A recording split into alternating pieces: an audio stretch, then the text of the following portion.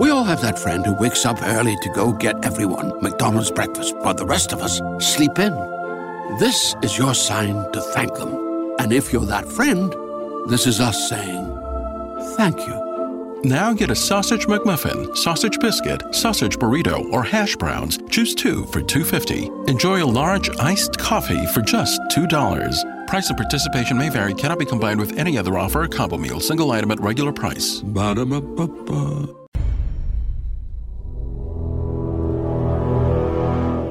The X-Zone radio and TV show is largely an opinion talk show. All opinions, comments, or statements of fact expressed by Rob McConnell's guests are strictly their own and are not to be construed as those of the X-Zone radio and TV show or in any manner endorsed by Rob McConnell, Relmar McConnell Media Company, Talkstar Radio Network, its affiliated stations, or employees.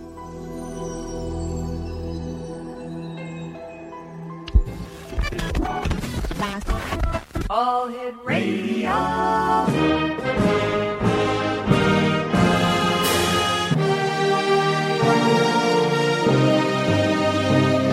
Welcome to the X Zone, a place where fact is fiction and fiction is reality. Now, here's your host, Rob McConnell.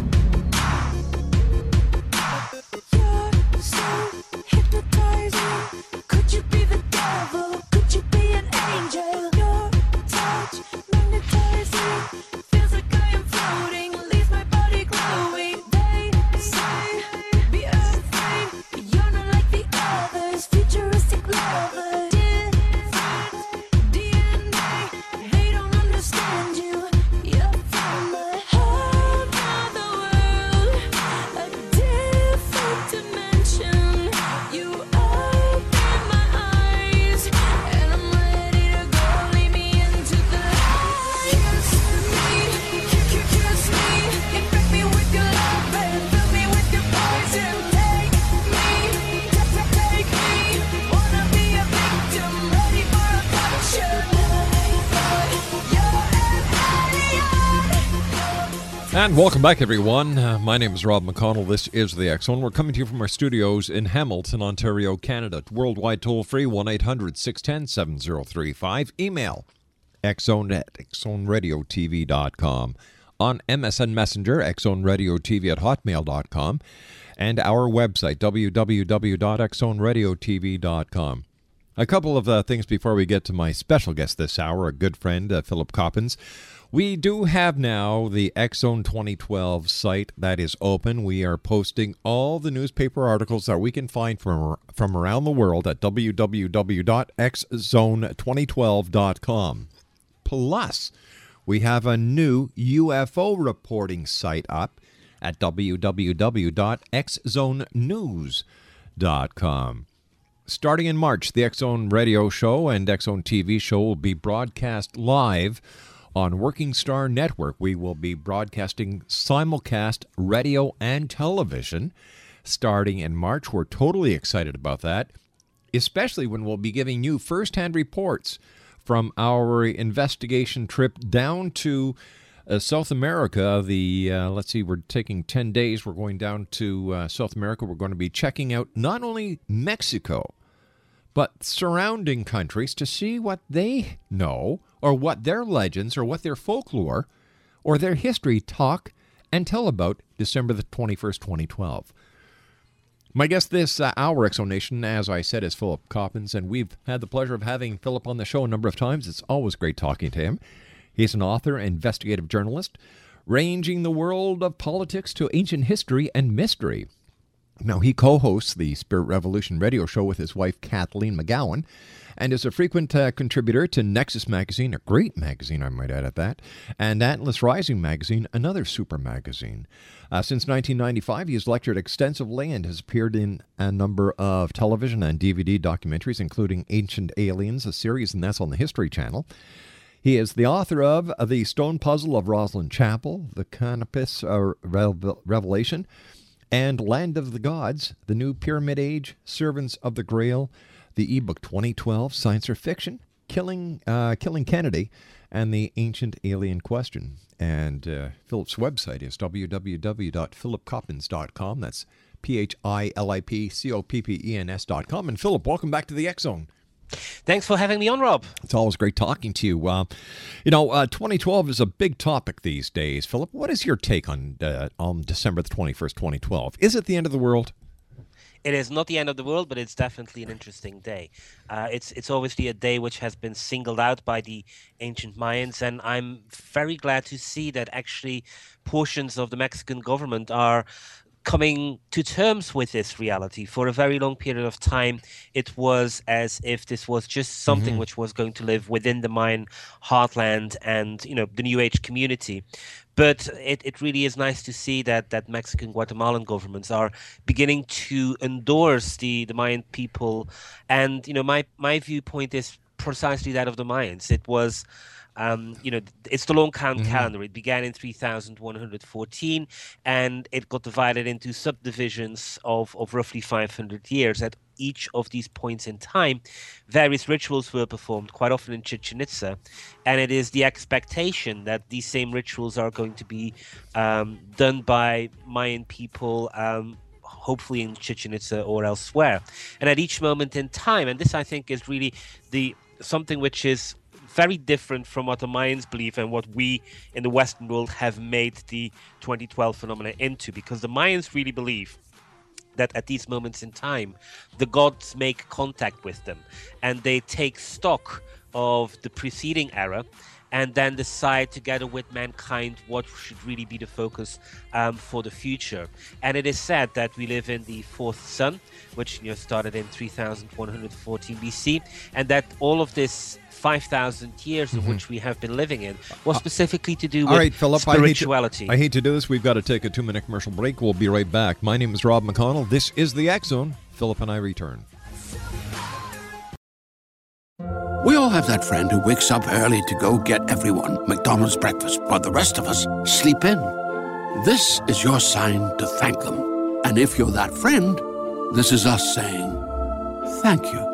Now get a sausage McMuffin, sausage biscuit, sausage burrito, or hash browns. Choose 2 for $2.50. Enjoy a large iced coffee for just $2. Price and participation may vary. Cannot be combined with any other offer or combo meal. Single item at regular price. Ba-da-ba-ba-ba. Could family genetics be a reason that no matter what we try, we still can't lose the fat and inches from our problem areas? To learn more, we spoke to Dr. Brian Strand from Sonobello. While some people can eat everything and stay thin, others diet and exercise daily and still pack on fat and inches to their problem areas. It's not your fault. It can be genetics. If you struggle to lose the fat from your tummy, love handles, thighs, and back, you're likely battling your family genetics. The good news is we have an answer. Sonobello uses a remarkable technique called microlaser fat removal. In one comfortable visit, the fat in your hardest places to lose is gone permanently. Stop wrestling with your family genes and lose the fat permanently. And right now, you can save $250. The results are life-changing. Do this for you. Don't wait. Visit sonobello.com/save. sonobello.com/save. sonobello.com/save. Bring the wind to carry me over, lead me home to my town. Tell me when that breeze is blowing, taking me home to my town.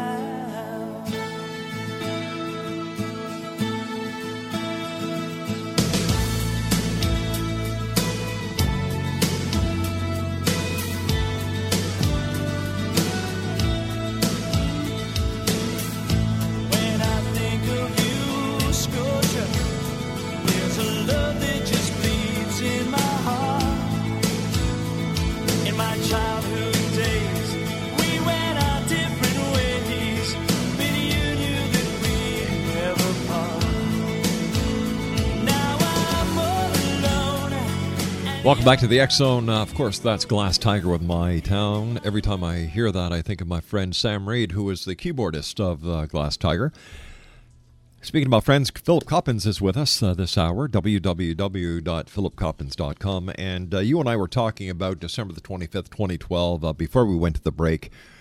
And it seems that the Mayan people are finally regaining the notice for the great accomplishments that were stifled, taken away from them for so long, Philip.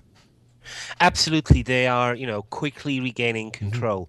When we're looking at the 1980s, the Mayan people were slaughtered. Yes. 200,000 people were killed in Central America, basically through NAFTA agreements, which the United States government basically signed off on and allowed the extremist regimes of Central America to basically commit genocide. And it's something which has really been ill-reported in the Western media, obviously because of the fact that the West was very much involved.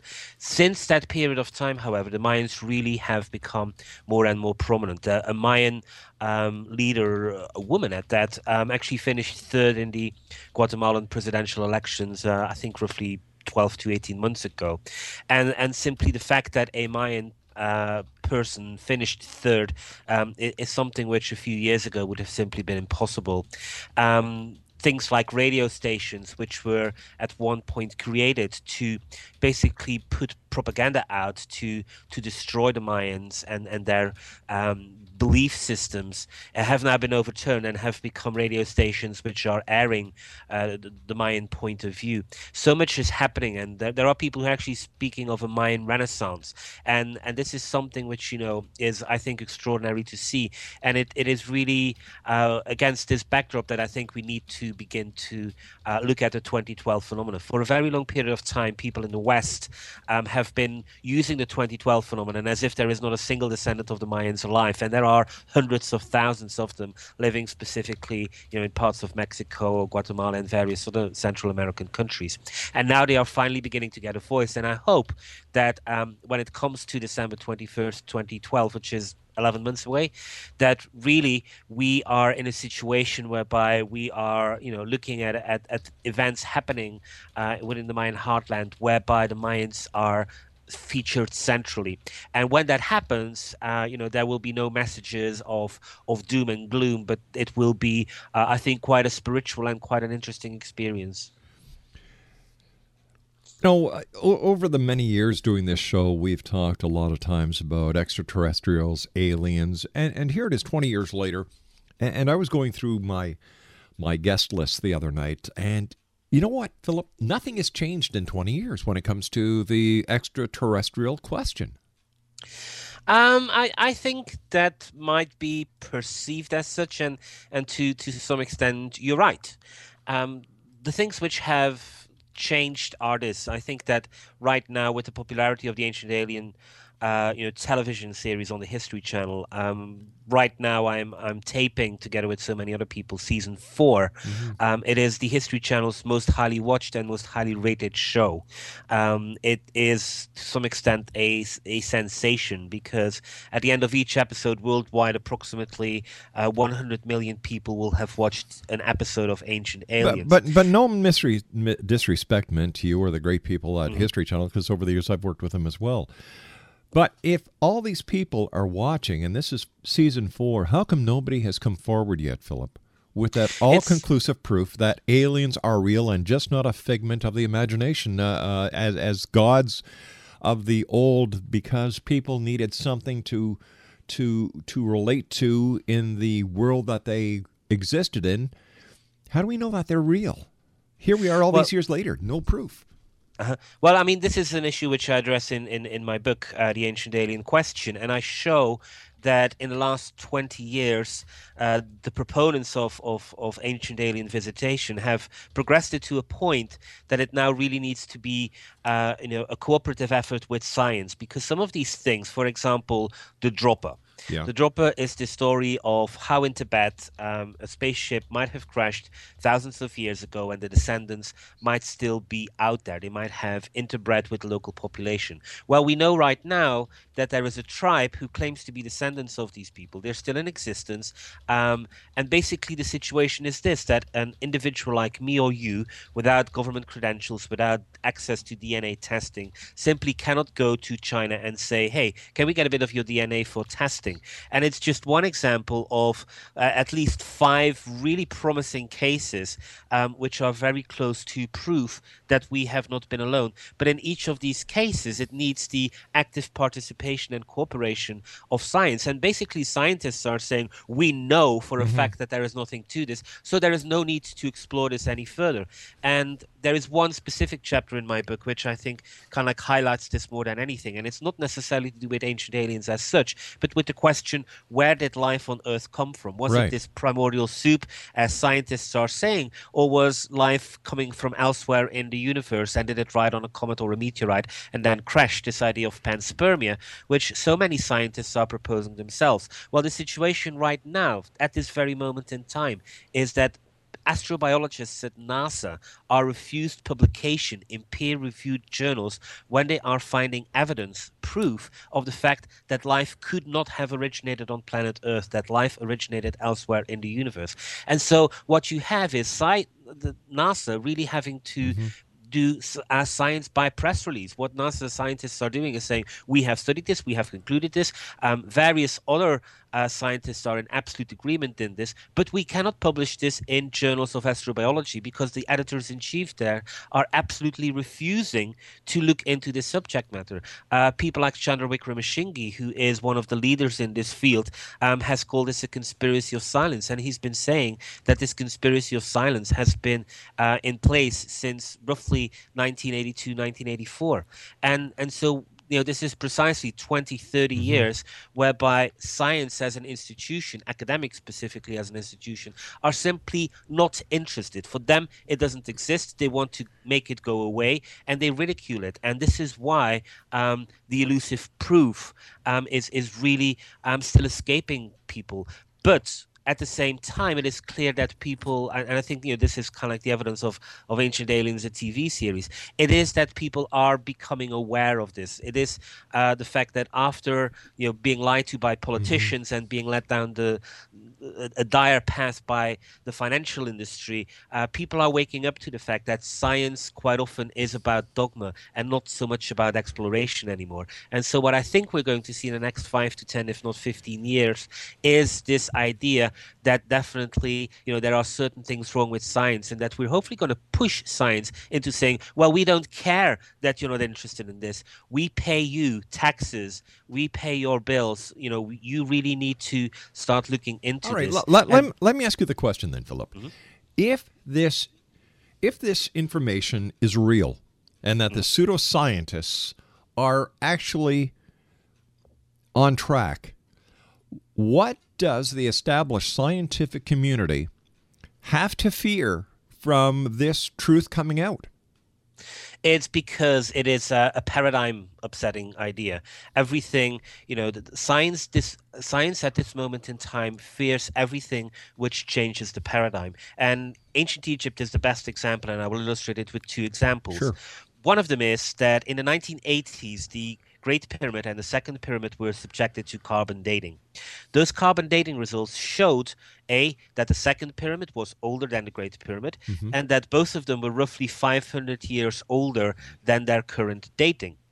Since the 1980s, this scientific report, which isn't controversial at all, nobody contests the conclusions, has not been published in a peer-reviewed journal. As a result of this, thousands of Egyptologists worldwide have not had to consider this piece of evidence, and for the last 20 to 30 years they have continued to pretend that this doesn't exist. And according to the scientific rules of the game which they adhere to, they don't have to, because hey, guess what? It's not published anywhere. And so nothing has progressed. We know that these pyramids are at least 500 years older, yet everybody is pretending within the scientific community as if it's not. And the duplicity or the two-facedness of science, I think, comes to the front in the following example as well, which is that there is king lists. The 30 dynasties of ancient Egypt come from the king list of Manetho. This begins in roughly 3000, or rather the list of pharaohs begins in 3000 BC. And Egyptologists adhere to this religiously. They say this is correct. This is really the entire chronology of Egypt, which has been based on this. Well, Manetho himself puts a period of 25,000 years before that. And he says that in origin, Egypt was ruled by the gods like Isis, Osiris, and various other beings, that for a period of time, roughly 6,000 years, there was a rule of the followers of Horus, kind of demigods, and that afterwards it was the rule of the pharaohs. So when you go to a scientist and you say, well, you swear by this king list that, the king list of the pharaohs is completely accurate. So what is your opinion about what else Manetho is saying, specifically that the gods once ruled ancient Egypt and this 25,000 years ago? They say, well, clearly Manetho invented this because we all know that there are no gods and we all know that there are no followers of Horus. And it's something which we let them get away with, and they get away with because they really are in charge of the game. If we are to enter this kind of reasoning in a court of law, they couldn't use this. Manetho's king list would be identified as a piece of evidence, and they would have to argue every bit of evidence, every part of it. And so this kind of like, well, this is nonsense, but this is absolutely true, they get away with time and time again. And I think, largely to shows like Ancient Aliens and so much out there, else which is out there, I'm beginning to hope that people are growing up to this and are shortly not going to get away. All right, stand by, Philip. You and I have to take our news break at the bottom of the hour. Philip Coppens is our guest this hour, X Zone Nation. www.philipcoppens.com. My name is Rob McConnell. This is the X Zone. You can always send an email to xzone@xzoneradiotv.com. The X Zone, a place where people dare to believe and dare to be heard Monday through Friday from 10 p.m. Eastern until 6 a.m. Eastern, right here on the Talkstar Radio Network, X Zone Broadcast Network, and our affiliates worldwide.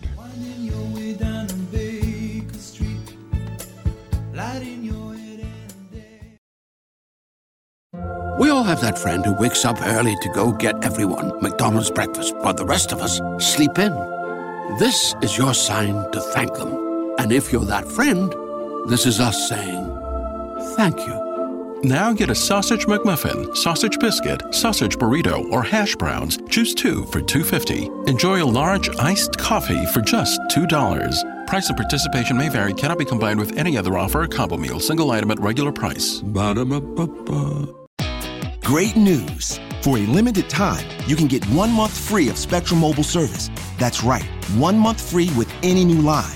This exclusive offer is only available at select Spectrum stores, so stop by today. Our team of mobile experts are ready to help you switch and save hundreds on your mobile bill. Don't miss out on this incredible offer. Come see us at Market at Hilliard, Taylor Square, and Waterloo Crossing.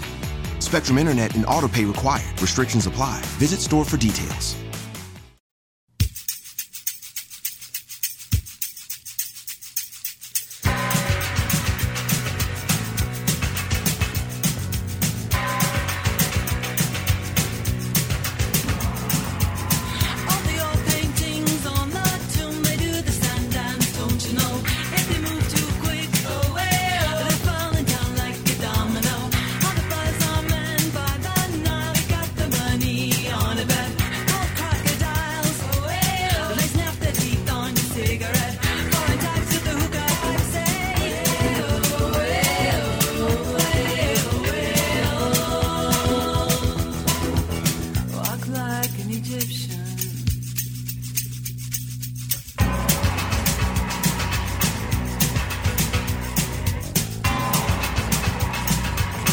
Welcome back, everyone. Philip Coppens is our guest this hour. www.philipcoppens.com. Philip, I've got a question for you, my friend. We were talking about how science refuses to accept certain things because of the shift of the paradigm that it would create. When we look at the different religions of the world, that certainly poses a conundrum to the scientific community, and yet they've allowed the controversy between science and religion to continue. They say, oh, sure, it's possible that the ancient gods in the Bible were extraterrestrials, and who knows? But they don't seem to mind the religious argument But as you and I well know, when it comes to extraterrestrials, that's where they draw the line. What's the difference? Well, religions are, very interesting when it comes to the subject of extraterrestrials. The Vatican, for one, has got a chief astronomer who basically says, that he is open to the idea of extraterrestrial life. And the question seems to be whether Jesus died on the cross for the salvation of original sin, not just on planet Earth, but across the galaxy. Yes. That's kind of like the Vatican take on it. When it comes to science and religion, they have a very weird relationship at this moment in time. The Turin Shroud is, I think, one example whereby the Vatican basically seems to endorse bad science to kind of try and explain some of, the things like the Turin Shroud away. At other moments in time, scientists will say that basically they have no or nothing to do with religion. Now, the ancient alien question does touch upon the what I would call the legends, the folkloric material, and sometimes that sits within religion. In the case of the Bible, when legends and stories like this are written down, and they become incorporated into a religious text where people try to get morality from or a religious doctrine from, the two overlap. But there's also things like material from Greek mythology, whereby really at this moment in time there is no active Greek religion, so there's really nobody touching upon it. But at all times, science is really saying that they don't have to look at the ancient alien question for a variety of reasons. The most bombastic approach is really that they know. They know, and they have known for decades, that there is no truth to this whatsoever. And this is a very grandiose statement which they like to make, not just about the ancient alien question, but about so many other things. On things like the near-death experience, they actually say that it's a hands-off policy. They feel that life after death is not something which science should look at. They feel that this is just a bailiwick of religion. And I completely disagree with this, because science should be about the exploration. If there is life after death, that's not a bailiwick of religion. That is not a bailiwick of belief as such, if we can prove it. And there are various doctors across the world who are doing medical experiments and other experiments which show that at the moment of death something weird happens, that there is a part of us which survives and is able to go out of our bodies and see certain things which are happening in an operating room, which we would never be able to see if we were inside our body. And all of these things really sketch a very complex, sometimes standoff, sometimes harmonious way through science and religion. And the ancient alien question really is kind of like on that threshold. Sometimes it sits firmly within the borders of science, and sometimes it sits within the borders of religion. And at all times, it really is that very few people dare to go there. Since I wrote the book appeared in November 15, but it was finished in late May. And in between, there is actually one professor, Paul Davis from Arizona State University, who does stand out, who is a person who wants to change the paradigm on so many things, because he is, to some extent, a very liberal scientist. And he is actually proposing that we should start looking into something which he calls astroforensics, this idea that we have been visited by extraterrestrial beings in the past. Now, he is saying that basically, life has been here for 4.5 billion years, and that 800 million years ago, somebody might have come here, and that we have no evidence for this. He says that he feels that the best evidence for visitors from outer space has happened before mankind appeared on the scene. And it is my contention that the best evidence for visitation is actually since mankind has come on the scene. And this was also an opinion shared by the likes of the late Carl Sagan and various others. But, the good thing is that after Carl Sagan died more than a decade ago now, almost 20 years ago, actually, there is finally somebody else out there from within the scientific community who is trying to get it is debatable. And the future will tell how successful he is. Right now, the only success he's had is that he's been able to publish this report within a journal he is the editor of himself. And we will see whether over the next few months or years, some of his colleagues are going to take him up on the invitation, or whether they are going to pretend that it never happened. Now, you also say that that many proponents of the alien theory claim gods and aliens, that that the gods are aliens and that there is no God. How does this fit in with the religious side of the debate? Well, I think what happened was this. The ancient alien subject became extremely popular at the beginning of the 1970s. Sure, Eric von Däniken was a big one. Absolutely. And it was an approach which was taken, which was this. The Bible is literal, but it's not about God, it's about extraterrestrial beings. And so it was this weird, the fundamentalists are right, but they have got it wrong at the same time. And I don't think that's the approach to take. The existence of God with a big G is independent of the existence of gods with small g's. And actually, when you start to dig into very detailed material, specifically ancient Egypt and some other big civilizations, including the Mayans, what you're beginning to see is that these beings were declared to be gods because they were superhuman, because they were somehow seen as the assistant or the initiator into God with the big G. They told us about God with the big G. And it is really, I think, a sign of the times of the early 1970s that it was interpreted in a very materialistic way. I think we should get away from that. There is space enough, and the evidence suggests as such as well, for gods with a small g and God with big G to coexist. All right, taking into consideration the the amount of work that is being done into the ancient aspect of extraterrestrials, and the search for the proof and the search for the truth.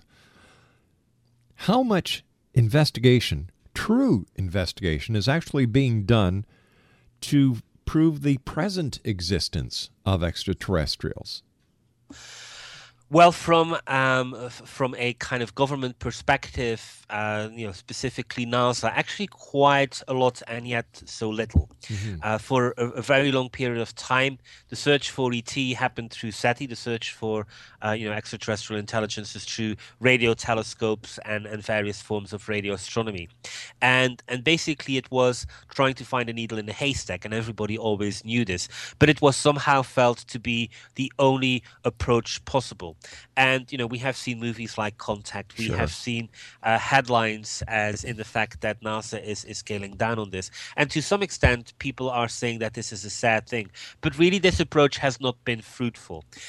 Instead, what NASA has done is they have changed tack. Everything which NASA is doing today is new. So they have pushed out the Kepler Space Telescope there. And it was, it's 11 months, coming up to 12 months since it was pushed out. And already it has gotten back extraordinary research data. It has identified 72 potential planets out there which might be home to Earth-like environments, and the headlines come in on an almost monthly basis, suggesting that we are soon going to be able to find a twin planet to Earth somewhere out there. Popular Science, in its October issue, went with a headline which was basically an index of where NASA and also the Russians and various other nations are in the search for extraterrestrial intelligence through these new means. And basically everybody is convinced of two things. One, life is a cosmic imperative, in the sense that the universe is created or seeded or prepared for life to be pretty much everywhere throughout the universe. And as a result of that, the scientists are convinced that they are going to find proof of this extraterrestrial life somewhere in the universe within the next 10 to 15, 20 years at most.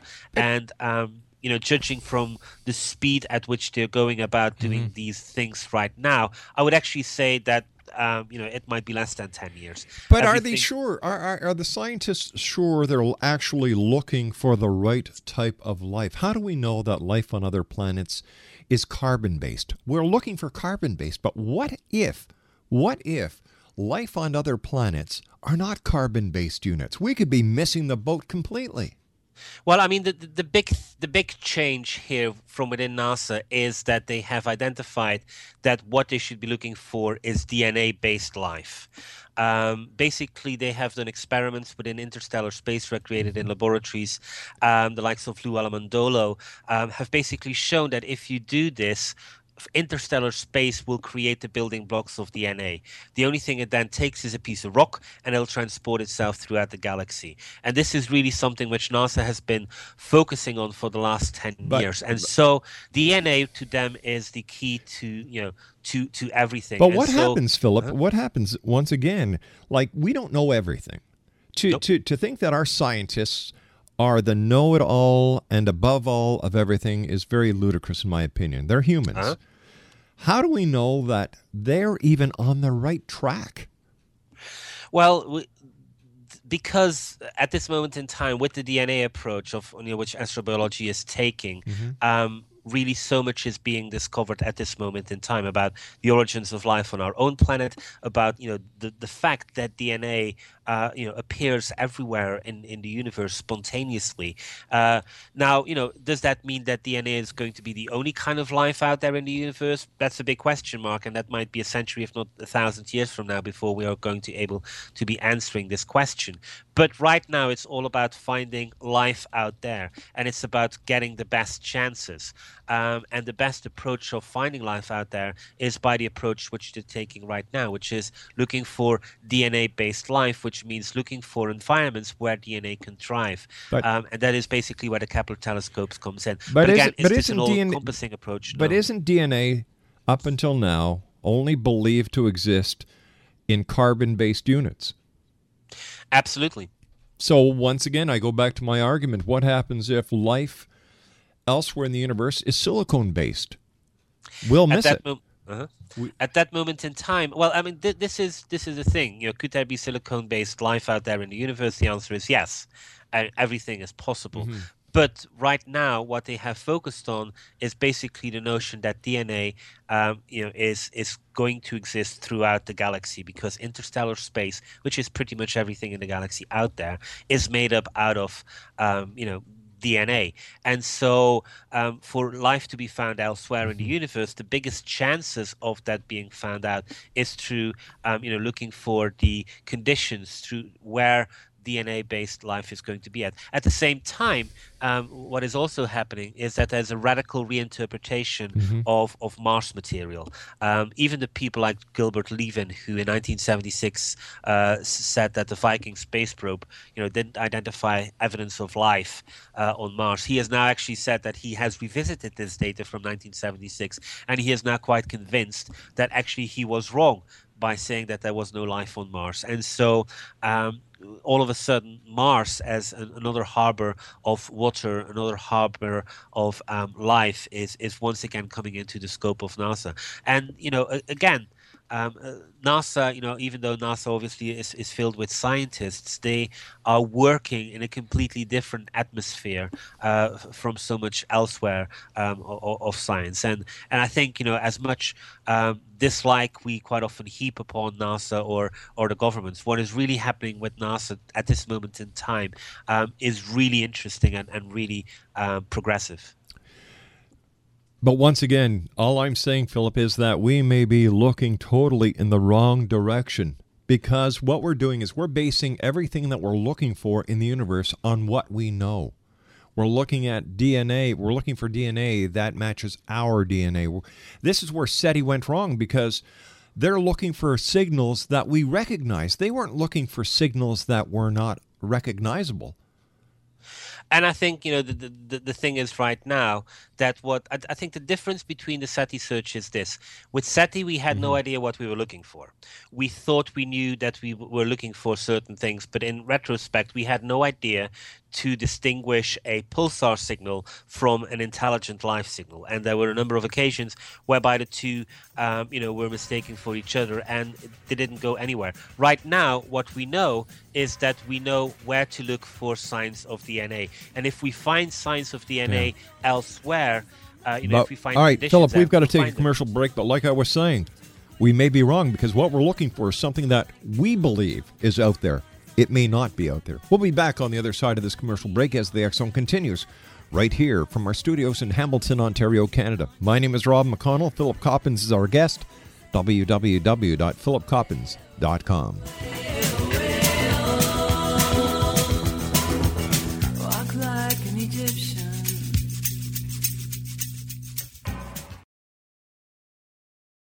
We all have that friend who wakes up early to go get everyone McDonald's breakfast, while the rest of us sleep in. This is your sign to thank them. And if you're that friend, this is us saying thank you. Now get a sausage McMuffin, sausage biscuit, sausage burrito, or hash browns. Choose 2 for $2.50. Enjoy a large iced coffee for just $2. Price and participation may vary. Cannot be combined with any other offer or combo meal. Single item at regular price. Ba-da-ba-ba-ba. Great news! For a limited time, you can get 1 month free of Spectrum Mobile service. That's right, 1 month free with any new line. This exclusive offer is only available at select Spectrum stores, so stop by today. Our team of mobile experts are ready to help you switch and save hundreds on your mobile bill. Don't miss out on this incredible offer. Come see us at Market at Hilliard, Taylor Square, and Waterloo Crossing. Spectrum Internet and autopay required. Restrictions apply. Visit store for details.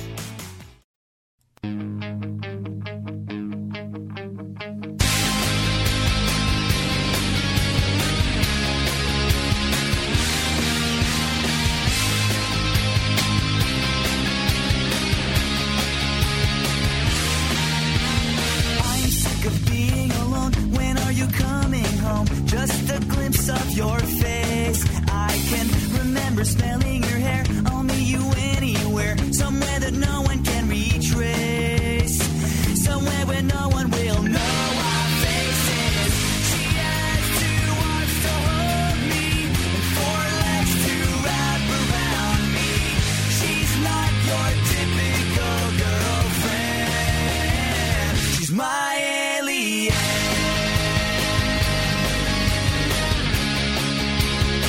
She's my alien.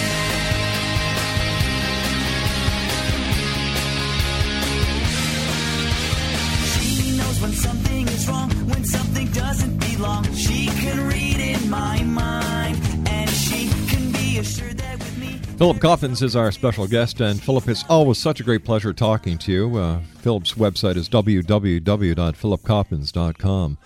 Now, Philip, your research has actually uncovered an extraterrestrial connection in the form of direct archaeological evidence to the 2012 phenomenon.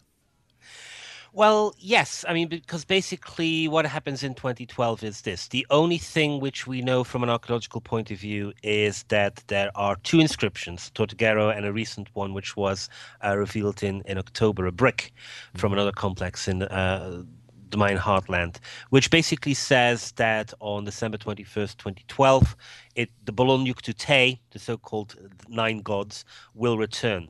And clearly, this is something which, when you start looking at the anthropological evidence of the Mayans, it's something that they were absolutely convinced of. There are even records, for example, that in 1615 or 1620, that period when a cycle of time ended for the Mayans, they basically went to the headquarters of the Spanish conquistadors in Merida and said that they were going to do ceremonies in Chichen Itza to make contact with these 9 gods. And so whether this is a physical return of an extraterrestrial deity, or whether it is more what I would call a spiritual contact with a deity, to some extent that is secondary. What the Mayans are absolutely convinced about is that 2012 is all about making contact with these non-human intelligences. Hypothetically, December 21st, 2012 comes and goes. December 23rd, 2012 comes and goes. Nothing changes.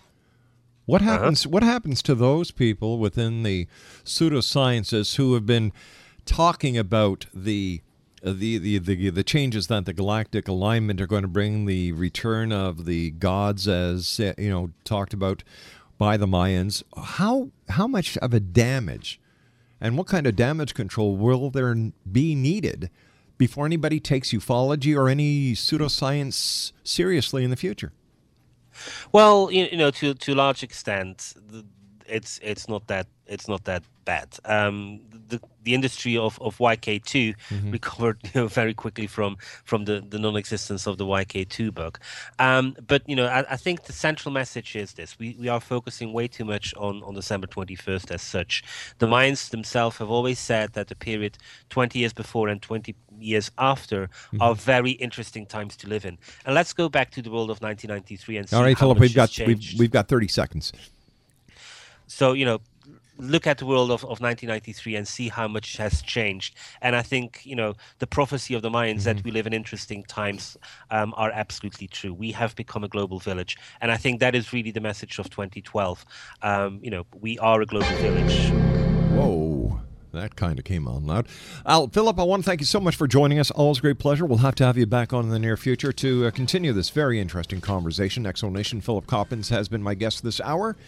www.philipcoppens.com.